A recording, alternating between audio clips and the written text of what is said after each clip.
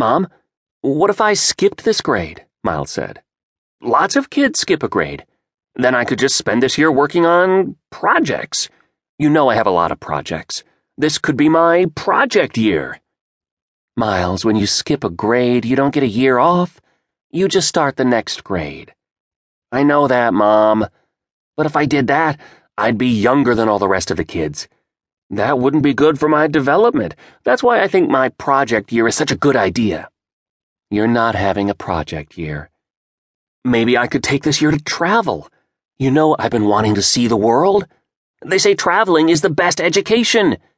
No. Maybe I could take a sabbatical?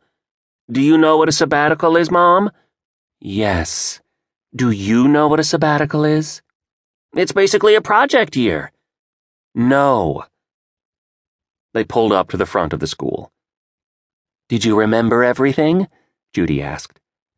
Miles checked around him. He had his new backpack, his new lunch bag containing his lunch, his new binder, his new folders, his new jacket, and, most importantly, his old pranking notebook. It was a boring-looking notebook on the outside, of course, so as not to seem suspicious.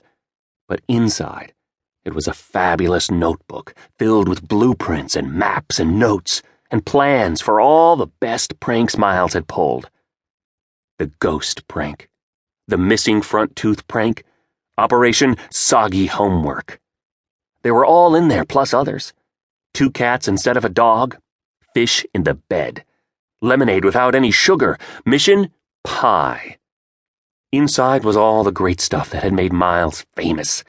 Ketchup that looks like blood, raisins everywhere, Operation Sandy Shorts.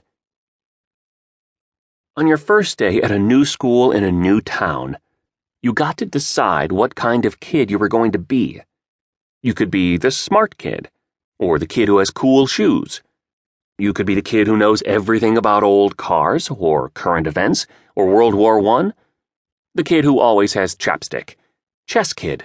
Basketball kid, student government kid, kid who organizes canned food drives, front row kid, back row kid, kid who always has his hand up even though he doesn't know the answers, kid who's allowed to see R-rated movies, kid who isn't allowed to see R-rated movies but says he does, and just makes up their plots based on the previews, kid whose family doesn't own a TV and just wants to watch your TV. On the first day of school, you could fake a French accent and be the foreign kid. You could bring your teacher a gift and be the kiss-up kid. Expensive school supplies kid. Kid who sharpens his pencil 10 times per period. The 2 different socks quirky kid. The kid who wears shorts every day regardless of the weather. Today was the day when you could decide to become a new kid and be that kid for the rest of your life. But Miles didn't want to be any of those kids. He didn't want to be a new kind of kid at all. Miles wanted to be the same kind of kid he was at his old school, the prankster.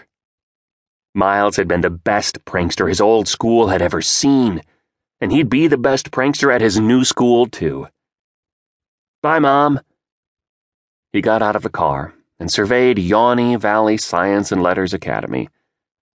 It was a squat brick building in the shape of a squat brick. Miles looked around and saw all the typical school stuff. There was the typical marquee.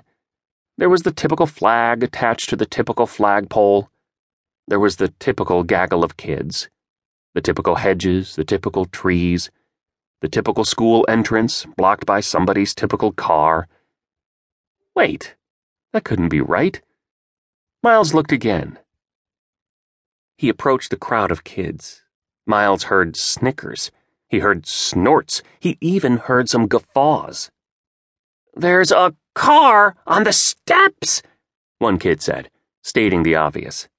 "What is going on?" said the same kid. "I mean, seriously, can somebody tell me?" This kid was named Stuart.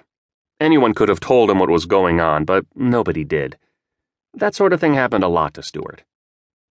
Miles's heart was beating fast. The bell rang, setting off the car alarm.